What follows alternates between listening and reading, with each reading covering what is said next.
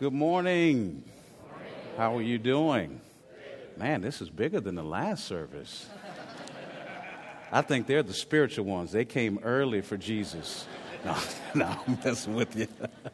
I'm excited to be here with you. Again, as I shared in the first service, I thought I would bring a little bit of Texas with me. So if you're feeling the heat, we feel this every week in Houston. So I just thought you'd like to see what it's like to be where I'm from. But I'm so glad to be here with you guys. I'm always excited to come and fellowship. You guys are always so warm and friendly. You ever been to churches where people are just cold and ugly? You ever had that happen?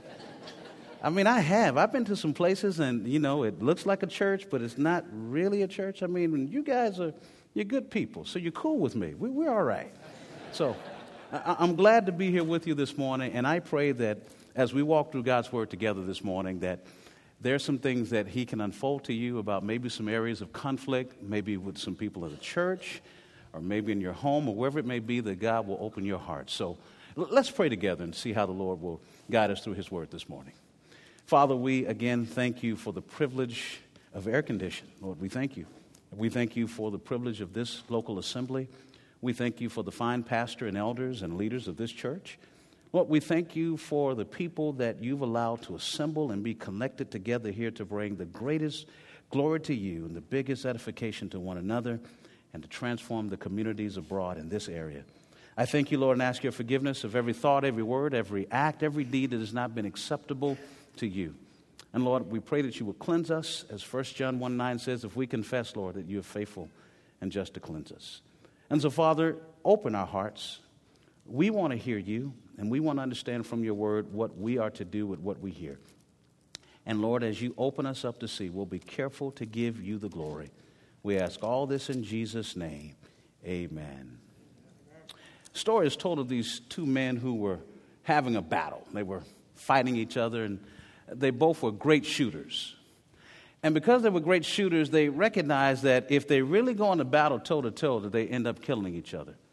So they decided, hey, look, we both are pretty good at what we do, and we could probably kill each other in this battle. So I tell you what, why don't we draw straws?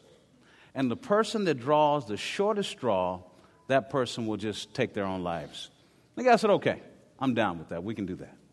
So one guy pulls a short straw, and he goes back into the room. And so they all wait to hear that gunshot go off. And so they hear a pow. So everybody walks in the room, and he's standing there with the gun in his hand. He says, funny thing happened. I missed. And when I thought about that, I said, that makes sense. When it comes to conflict, we tend to miss in dealing with our own issues. But man, when it's time to pull the trigger at someone else, we are very precise when it comes to shooting other people in conflict. And boy, do we have some bullets. We have bullets of discouragement. We have bullets of ugliness and slander. And we have all these things in our hearts when it comes to other people.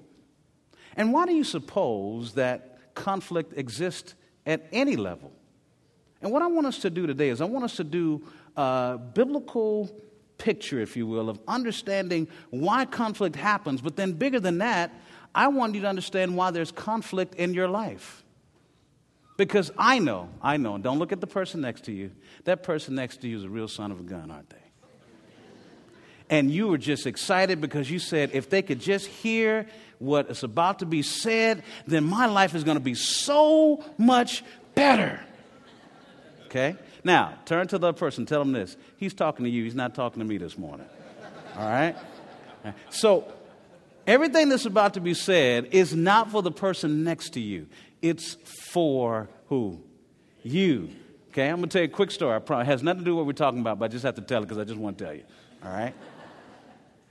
This man is preaching at this church. He's preaching hard. I mean, just really preaching, going to town preaching and just going at it. And this woman comes up to him and says, boy, you sure got him this morning, Pastor. You got him. And he said to himself, well, I was talking to you.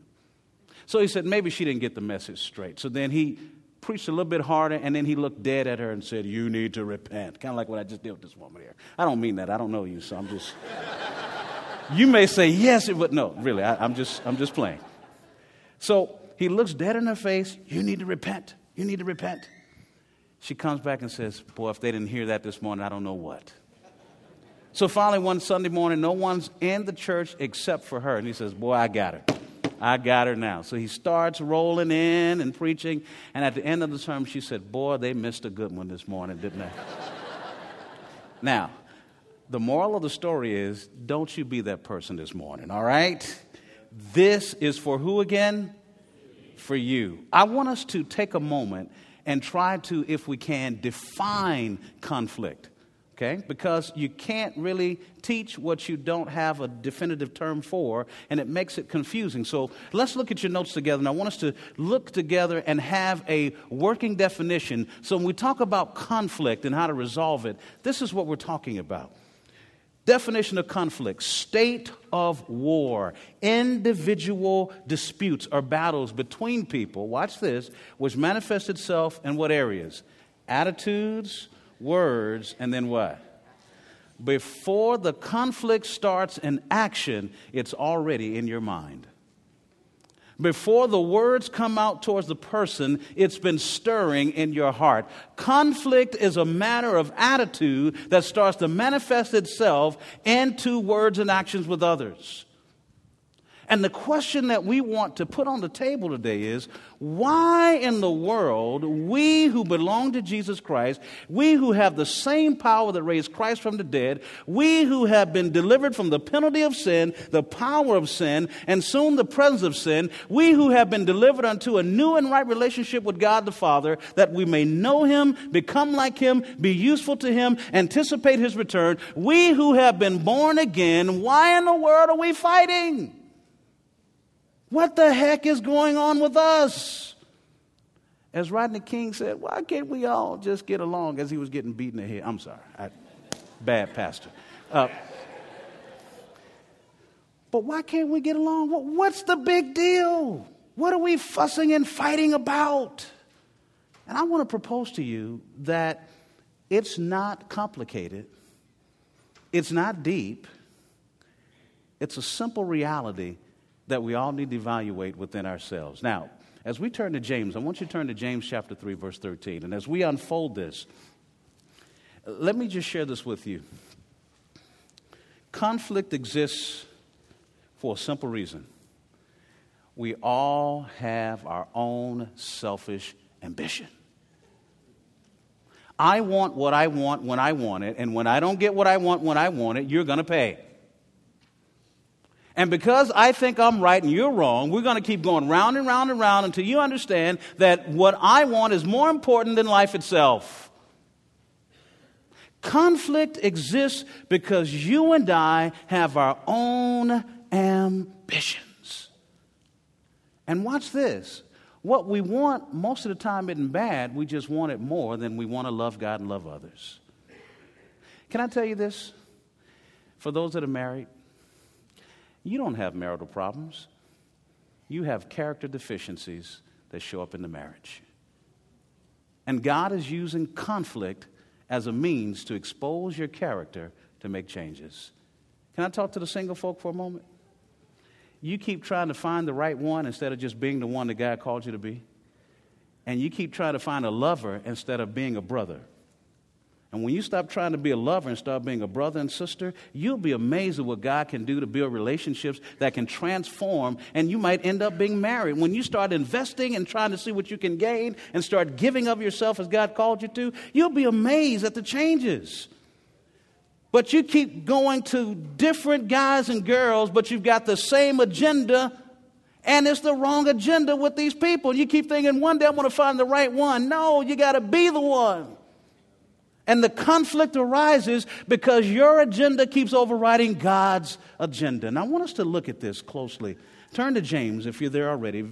Verse 13, he says, who among you is wise and understanding? And all of us raise our hand and go, yeah, that's me. I'm wise, I'm understanding. He sets us up. This is a setup question. Then he says, let him show by his good behavior, his deeds, and the gentleness of wisdom. Verse 14, but if you have bitter jealousy and selfish ambition in your heart, do not be arrogant and so lie against the truth. This wisdom is not that which comes down from above, but is earthly, natural, demonic. Verse 16, for where jealousy and selfish ambition exists, there is disorder and what? When there is disorder in your life, there is evil in your heart, which means your agenda has become more important than God's will.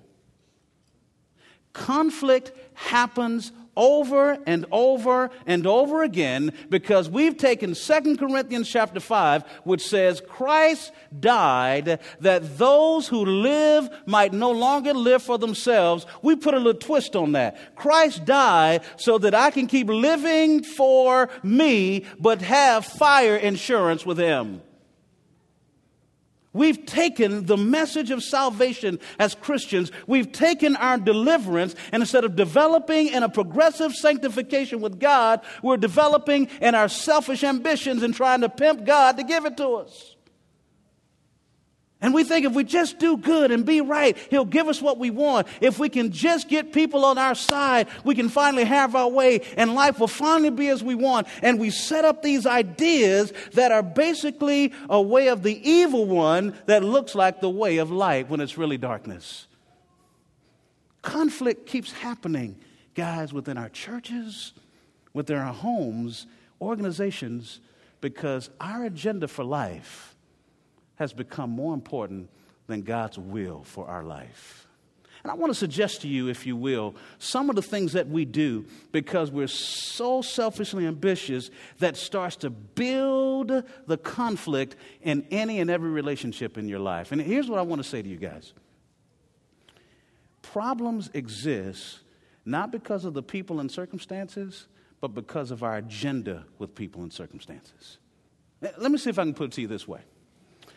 When most people come to counseling, what are the two things they love to talk about?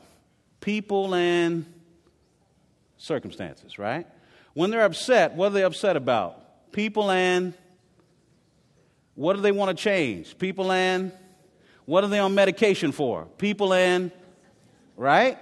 And I'm basically a good person if you can just give me counsel on how to fix this person and circumstance, then my whole world will be okay because it's about changing everything else.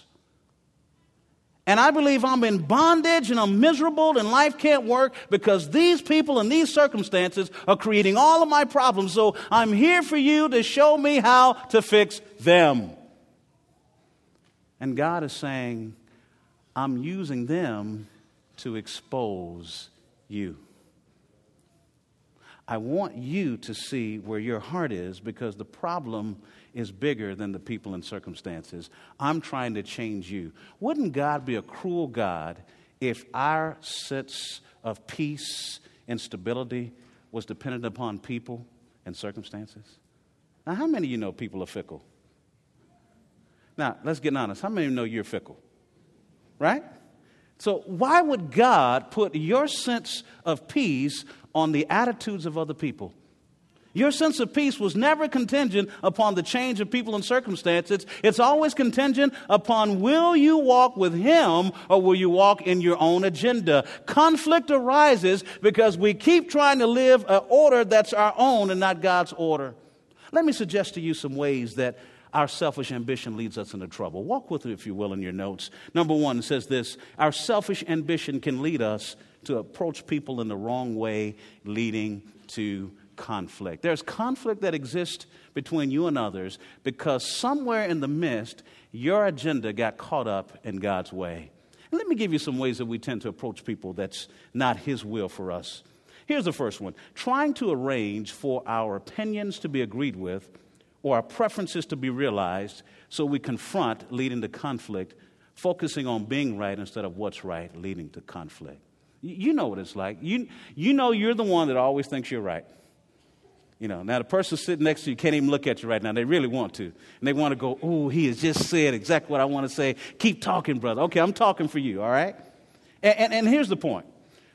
When you think you're right all the time and things have to go your way, you're not willing to listen to other people. It's all about driving you. And that's why the conflict keeps happening. Your ambition, I call it being strong and wrong. How many of you know strong and wrong people? I mean, they're real strong, but they're wrong at the same time. And watch this. When being right is more important than what's right, conflict is going to happen. And the danger of that is you're not listening out of love. You're listening to figure out how to win.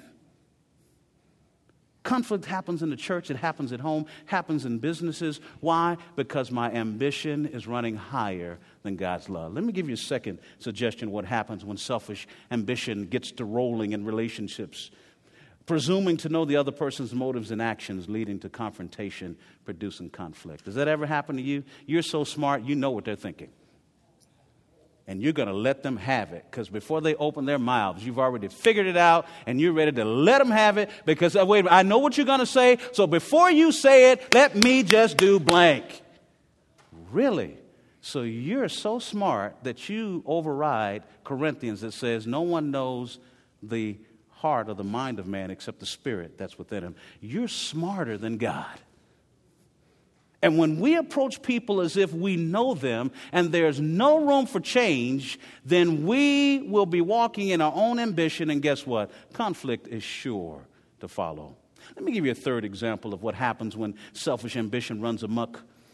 Pointing things out in others that irritate and anger us, that we want them to confess and change for our comfort and benefit, instead of leading people to see sins that God wants them to confess and change for His glory and their benefit. You know what that means? I'm not really seeking for you to please God. I just want you to please me. And so there are things about you that we need to discuss, not because God is offended, but because I'm offended. And you ever had those conversations? I'll never forget, I was teaching a class, and this woman came up to me and said, "You know what, Prof, I forgive you." "You forgive me?" "Yes, I forgive you." Okay, how do I handle this one? Can you tell me what you forgive me for? "Well, basically, I feel like you're not teaching this class in the way that it should be taught. So I forgive you." Okay. So if I get this correctly, there's a standard that you've set. And according to your standard, I'm not doing it your way. "Well, yeah. So I forgive you." Well, see, here's the thing. God says that it's sin that is to be confessed, confronted, and forgiven, not personal preferences. Oh, so basically, ma'am, you are confronting me in your own arrogance of wanting to run this class, and guess who God led to run it right now? So if anything, you need to repent of your disrespect of this position. Can you imagine how silent it got? Kind of like how y'all looking at me right now. We got to be careful of confronting people about our issues with them. We've got to make sure that that's God's issue with them. Because sometimes the things that we don't like about people are our little idiosyncrasies. Let me be honest. I don't like folk picking their noses. Now, can I be real with you? That really gets under my skin. I don't like it. However, I can't really say much because it's not a sin per se. Well, I guess it's not a sin, huh? I want it to be one so bad. But the point I'm making, I may have a problem with it, but guess what? If it ain't sin, I can't come and confront you because I don't like it. Selfish ambition leads us to deal with folk about things that irritate us. It's not a problem for God. And when you think you're right, you start approaching people about things. And I've heard people say, "Well, Pastor, I'm offended by you." Okay, well, that's cool. Let's talk about it. Now, offense is a very big word. So let me ask you a question. When you say you're offended by me, have I sinned against you according to what the Bible says, or have I disappointed some expectation you have of me as a pastor? Well, you haven't sinned, so there's some expectation you have. So let's talk about that, because it may be something I can adjust to, or it may be you've got the wrong church. Because there's certain things about me personality-wise, because it's not a sin, it's probably not going to change, and you may not like that. This may not be the place for you. And you can see their eyes get this big. Because it's like, I love you, And I'll make the adjustments I need to make, but certain things I have to be careful of because before you know it, you'll want me to be a mini-me. And then if I don't do it the way you do it, the way you want, the way you like, then it doesn't work anymore. And before you know it, you just need to come up and preach because it's basically, I'm being you. We have to be careful of confrontation because it bothers us. We need to make sure, is it an issue in the hand of God? And selfish ambition leads us to confront people because of our own stuff. Let me give you another example. Demanding that people please us instead of leading them to please God, leading to conflict. Oh, bless all. Bless us all. See, I have a small church, so I preach over that all the time. It's made me better over the years, so it's okay. It's our bless. Yeah. Okay, he's good. He's good. All right, works. Conflict. There you go. Somebody said it. I love it. When you pull all this together, and you think in terms of, am I seeking to lead people to please God? Or is it all about me? The last conflict you were in, be honest with yourself, be honest before God. It had nothing to do with Jesus. You wanted what you wanted. You wanted the person to either stop doing something or start doing something, and you didn't like it. And you felt the need to say what needed to be said because, let's face it, you deserve blank. And we live in a country that's so full of themselves. Everybody deserves everything, but no one is responsible for anything. And as Christians, we got to be careful that we don't allow the spirit of this age to consume us in our mentality. We are not consumers as Christians. We are worshipers of God. And we got to be careful of this idea that the world revolves around us. And when that mentality kicks in, you find that conflict keeps happening because you're not driven by the idea that God is on the throne. You're driven by the idea that the world should be pleasing me. And let's be honest, the last conflict you had, if you just get honest, whether it was in the church, whether it was at home, James chapter 3 hit you. You had an agenda, but your agenda was not to bring glory to God. Now, in the last service, I was singing a little country music, and I know black man country music doesn't seem to fit well, does it? But I like Randy Travis a little bit, you know. I like a little old Mickey Gillis. Anybody here, any Mickey Gillis fans? Wow, I got one or two in the back. Wow. Now, Mickey Gillis, way back, had a song called Looking for What? Love. Don't act like you don't. I know you're in church, but you know that song. Look, what is it? Looking for love in... See, I knew y'all knew that song. Don't sit here and act like, oh, come on now. All right, now. But what's interesting about that song, unfortunately, it describes too many people in the church. We keep looking for love instead of looking to love. And our ambition for what we want causes us to have so much conflict that we're not dealing with people where they are and loving them. We are trying to get them to be what we want to love us. And the problem is, Jesus didn't love us according to who we were. Jesus loved us according to who He was, and He told us to do the exact same thing with one another. Love as I have loved you. I didn't put anything on you. I didn't check you out and say, unless you do this, I will love you. Jesus said, I'm going to love you, and there's nothing you can do about it. I've made a decision to love you. But we're too busy because our ambitions keep us consumed with self. We keep trying to get from others instead of giving of ourselves, hence the conflict that happens. But what I want us to do is I want us to go a little bit deeper because these are some of the issues in our lives that selfish ambition brings. But I want to get to the source. Why do we keep fighting? Why is there such a rumbling in the jungle, a thriller in Manila, if you will? Why do we keep fighting each other in our homes, in our churches, on our jobs? Why is there so much conflict? As Rodney King would say, why can't we all just get along? Bam, bam, as he was getting hit. I'm sorry, that was bad, wasn't it? I'm sorry, I shouldn't do that. There's an answer to that question. I want you to turn to James chapter 4. And I want us to look together at verses 1 to 3 as God unfolds for us the real core as to why you and I fight. When we get down to the nitty-gritty of the root of what causes conflicts between us. In James chapter 4, verse 1, notice what he says. What is the source? What's the origin? What's the root of this quarrel, of the quarrels and conflicts? What's the source of quarrels and conflicts among you?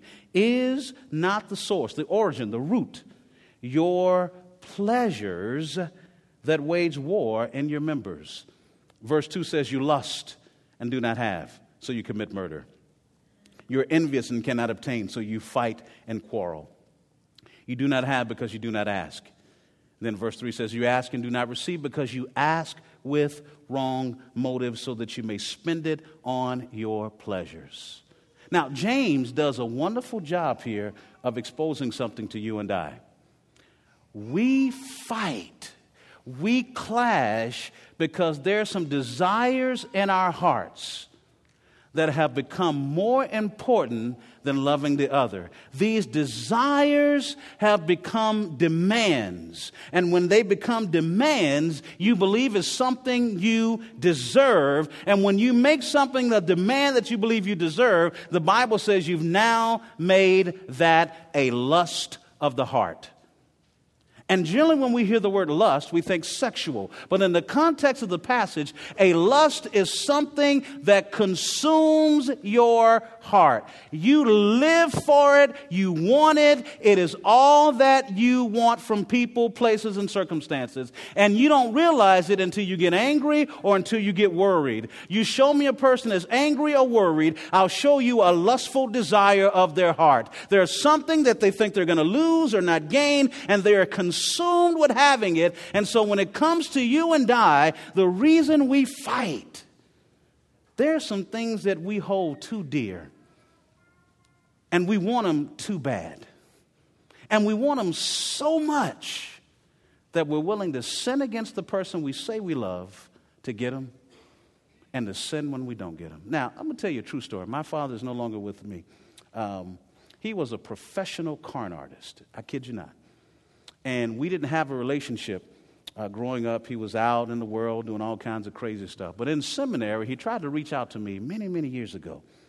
And he said, well, son, I want to teach you something. I know you're in that seminary place, but I want to share some real world stuff with you. I'm like, yeah, okay. He said, son, I was a professional con artist, and I could con anybody out of anything at any time. He said, there are two realities that you need to understand about a con. Like, here's my father-son moment. My father teaching me about a con. How interesting is that?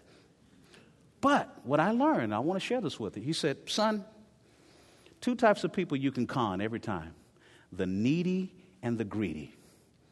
He says, if a person is needy, all I have to do is sell them a story. And if it fits what their need is, I can get them out of house and home and get anything I want because they're needy. He says, if they're greedy, I sell them a story that makes them think there's plenty more of what they're looking for. He says, but there's one person I could never con, and that's a content person. Do you understand that when you have a lustful desire, that makes you needy or greedy? And the devil understands how needy and greedy you can become. And the reason why things happen the way they happen for you so quickly when you say, oh, I'm going to live for Jesus now and I'm going to honor him, and the next thing you know, you're doing the thing you said you didn't want to do, it's because Satan understands there are some things in your heart that have become more important than loving God and loving others. That's what the source of the conflict is. There are some things in your soul, ladies and gentlemen, you want it and you want it bad. You say, oh, that's not me. Let me talk to your husband or your wife. And if they'd let me know the last time you were angry or worried or upset, I bet we'll discover there are many things in your heart that are more important than loving God and loving others. Let me talk to your pastor. Let me talk to your boss. Let me talk to your friends. Let me talk to people you work with. And I bet I will find that there are things that are more important to you than loving God and loving others. That, ladies and gentlemen, is what we call a lust of the heart. And you want it so bad that you're willing to sin to get it and sin when you don't get it. He says, what's the source of the quarrels and conflicts? Let me see if I can flip it to you another way. Now, you guys see the ring on my finger, right? You know, which means I am what? My wife is in Houston, right? Supposedly, I might need to check, but I think she's in Houston right now, okay? Now, if you saw me talking to some PYT, what does PYT stand for? See, I knew y'all knew what I was talking about. And I start seeming like I was really interested in this PYT, and then I go home to my wife and say, honey, I just met a PYT in Cincinnati, around the Cincinnati area, and you know what? I want to bring her home. And I need you to bless this thing because I think this could be good for me. Now, I'm looking at the women in the room, and the women are like, this man has lost his mind, right? All the men are going, yeah, I mean, you know that. Now, imagine, I want y'all to think with me for a moment. I go to my wife and say to her, the woman I'm married to, the one I'm committed to, I want to bring someone else to the house because I just think it's a good idea, and I want her to bless it. Does that make sense to you? Neither does it make sense to God when we whore around in the world and bring it back to him and say, now bless me with it. When we make friends with this world to have our way and then come to God and say, Lord, give me this. God is saying, have you lost your mind? You are in a committed relationship with me, and you have chosen to whore out here, and you want me to bless it. And you keep praying, and you keep fighting other folk for it, and you expect that I'm going to bless this? The conflict that's happening in your life is an illumination of the condition of your heart. It's not about the people around you or the circumstances. God is trying to help you see you want something more than him, and he's jealous. And the conflict won't change until your heart is addressed. Let's explore this a little bit more, if we will. Look with me at point number 2. Conflict at its root can be traced back to unmet desires within our hearts that we turn into the lust of our hearts, demanding others to satisfy. Watch this. Desires from within wage war against our mind, our will, our affections. It's something that someone else has that you want. It's something that someone controls giving you. It's something you can't control getting on your own. And I want to suggest to you some of the things that you hold a little bit too dear. Some of the things in your heart that you didn't realize were important to you until you felt like you weren't going to get it, or you felt like you were going to lose it. And I want you to see that the last time you were angry or worried, it probably revolved around some of these things. And let's give you some examples. Here's one example: to be in control. Now, as I said in first service, every time I put one of these little things on, I start thinking about Janet Jackson. You guys remember that song she came with? She had, and I try not to go there, but in my mind I start hearing control. You know. And I want to break out in a dance, and then I fantasize the praise team going with me, but it's like they might lose a job if they, you know. But again, I digress. I'm sorry. That's just some sick things that go on in my head sometimes. But the point is, we really like to be in charge. And the problem is, in order to be in charge, someone has to decide to let you. And when you worship control, when it's a lust of your heart, and you feel like you can get it or you're losing it, conflict happens. The problem is, you never had it. It's something that someone has to decide to give to you.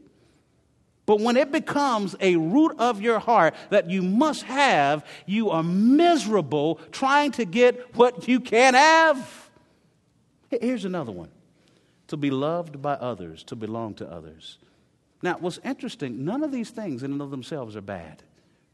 The problem is when you go from wanting something to living for something, now you went from worship of God and his will to worship of your own desires. And all that creates between you and other people is confusion, disorder.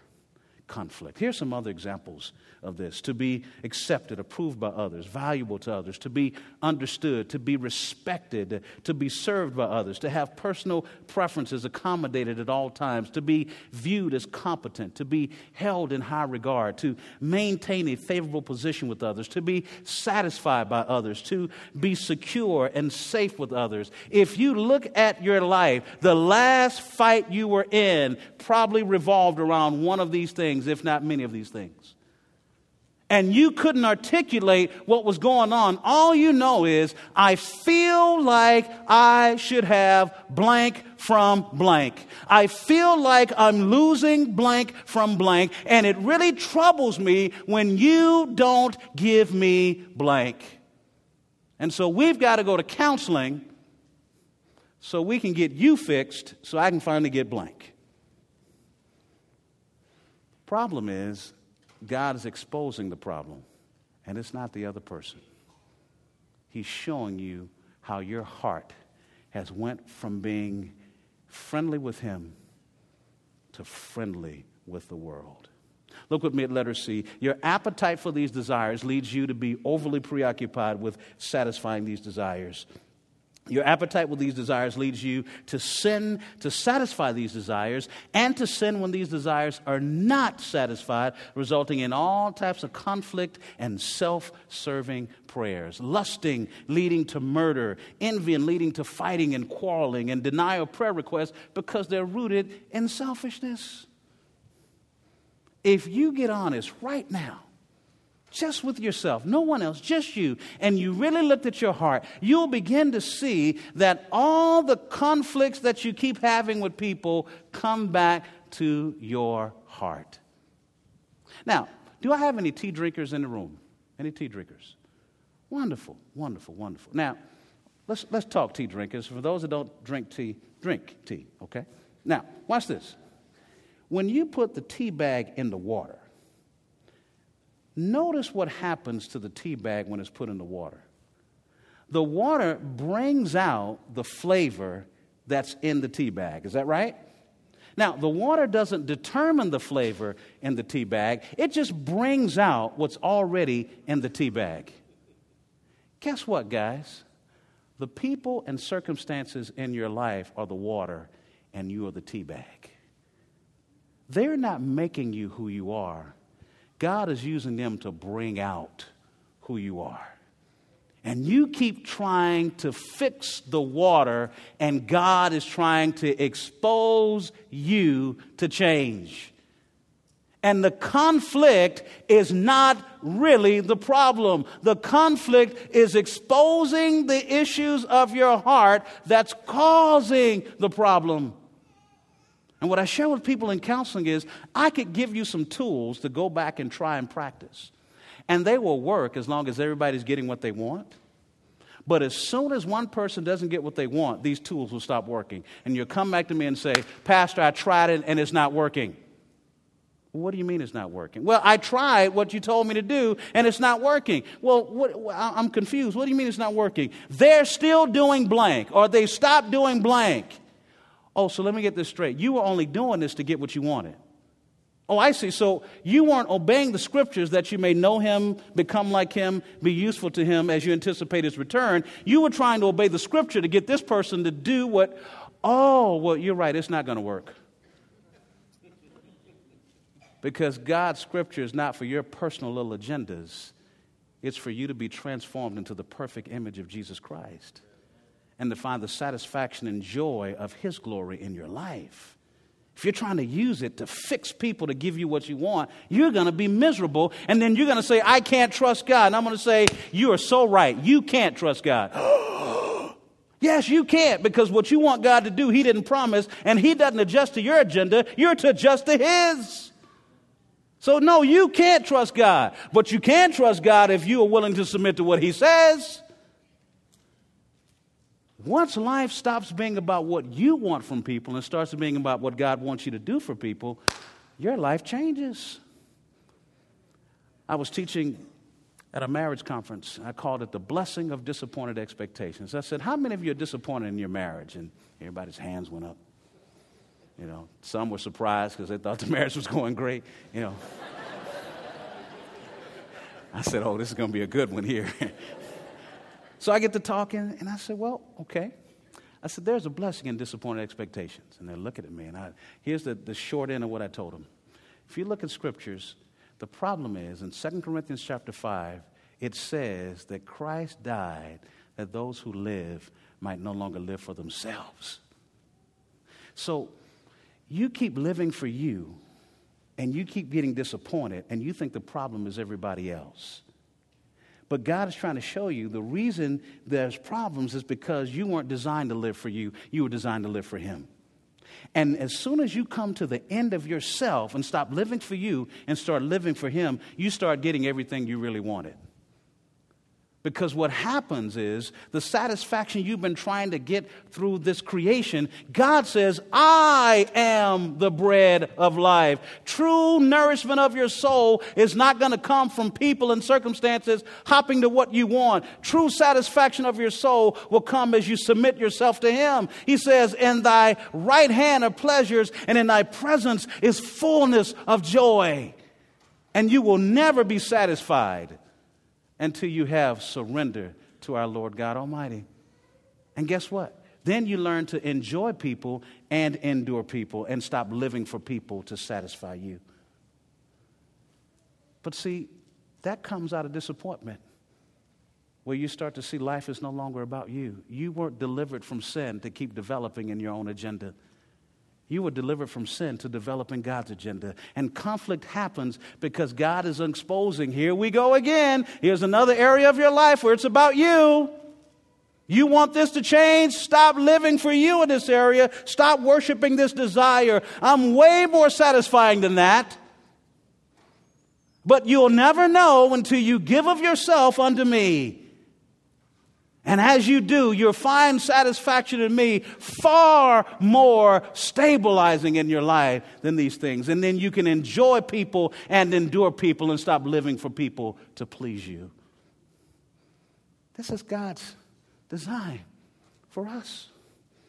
So how do we move there? Let me do this quickly as I'm getting away from myself. See, I'm not your pastor, so I can't take too long. You won't have me back. So let me close this by getting to some solutions. Are you with me so far? How do we move beyond this to solutions? Let's talk about that. Look with me at James chapter 4. And let's look at verse 4 to verse 10. And then we're going to summarize that in closing together. He says, you adulterers, do you not know that friendship with the world is hostility towards God? Therefore, if he wishes to be a friend of the world, makes himself an enemy of God. Or do you not think the scripture speaks to no purpose? He jealously desires a spirit in which he has made to dwell in us. But he gives greater grace. Therefore, it says, God is opposed to the proud, but gives grace to the humble. Submit therefore to God, resist the devil, he will flee from you. Draw near to God, and he will draw near to you. Cleanse your hands, you sinners, and purify your hearts, you double-minded. Be miserable and mourn and weep, and let your laughter be turned into mourning and your joy to gloom. Humble yourselves in the presence of the Lord, and he will exalt you. Here's the big picture. The text is simply saying this. If we're going to deal with sin properly, first we got to deal with our hearts. The fact that we want something more than we should. And we want it bad, and we're willing to sin to get it and sin when we don't get it. That shows that we're living by the agenda of the world, which means we're not being friendly with God. So if we really want to change in those areas, we've got to stop, drop, and roll. What does that mean in a biblical sense? We've got to stop trying to please ourselves, surrender ourselves to the Lord, and draw near to him. And then as we do so, he'll draw near to us. And to draw near to God is obedience, which means we've got to put some stuff off and put some stuff on. We've got to move from sin to repenting of sin, to remorsing over our sin, to renewing our minds in God's word, and beginning to put the right thing on. So when it comes to conflict, there has to be an awareness of my sin, an acknowledgement of my sin, and an action of change towards God and others. Now, how do we spend that together in a practical way? Let's walk through this together. Number 3, as we close out, there are 7 key steps to resolving conflict.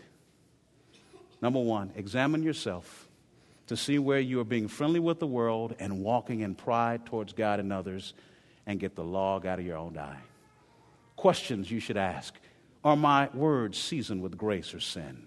Am I grumbling, complaining, slandering, or gossiping? Are my words negative, critical, hurtful, or destructive? Have I exaggerated the truth? Am I handling my responsibilities? Am I keeping my word? Am I respecting or rebelling against God-given authority? Would I want someone to treat me the way I'm treating this person? What desires am I preoccupied with, and what am I doing to satisfy them? Am I withholding love? See, before you even begin to address it, you've got to look at some things in your own heart. But once you see where you've sinned, secondly, free yourself, letter B, and resist the devil by confessing, repenting, remorsing, replacing the sin through submission to God and what? Thoughts, desires, words, actions, relationship patterns. What does that mean practically? Talk with God about the specific sin and renounce it immediately. Admit to others how you have specifically sinned against them in attitude and or actions. Ask their forgiveness of your sin against them. Not I'm sorry or if I've done, but would you forgive me for blank? I've sinned. See, that's true humility.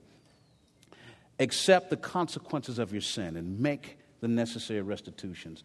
Alter your attitudes and actions, relationship patterns to line up with the standards of God. Once you've done all of that, now you're in a position where you can humbly go and talk to your brother. What does that look like practically? Show your brother his faults. Speak the truth in love. Serve your brother in his faults. Allow him or her time to respond. Rest and wait on God. You can't force people to see the truth. You can only present the truth and let God work on their hearts. Once you've done your part, you let God do his part. But also, as much as it depends on you, be at peace with that person. Don't get caught up in anything other than, let it be said, I did my part to try to make things right. When the issue has been worked out, don't bring it up. It's over. It's done. Don't do the Michael Jackson. Don't remember the time. Let it go. Okay? It's done. Once you've forgiven, it's over. You forgot. Move on. Now, if the issue's unsettled, church discipline should be in play. Now, read this last part with me as we close out together. Because you cannot control the thoughts, words, and actions of other people, God will not hold you responsible for the ultimate outcome of conflict. Guess what he holds you responsible for? Your thoughts, your words, your actions. At the end of the day, guys, as we close together, conflict is going to happen. It's going to happen. Use it as an opportunity to see your heart and make changes, not as an opportunity to fix someone else so you can get what you want. God is trying to change you. Let's pray. Father, in the name of Jesus Christ, we thank you that you have been patient with us. You have exposed us. You are guiding us to a way of relating to you that's acceptable and pleasing. Help us, Lord God, to see conflict as an opportunity to deal with our own hearts before you so that we can be the people you've called us to be and find the true satisfaction that comes through obedience to you. As we seek to know you, become like you, be useful to you, and anticipate your return, and handle people the way you've called us to.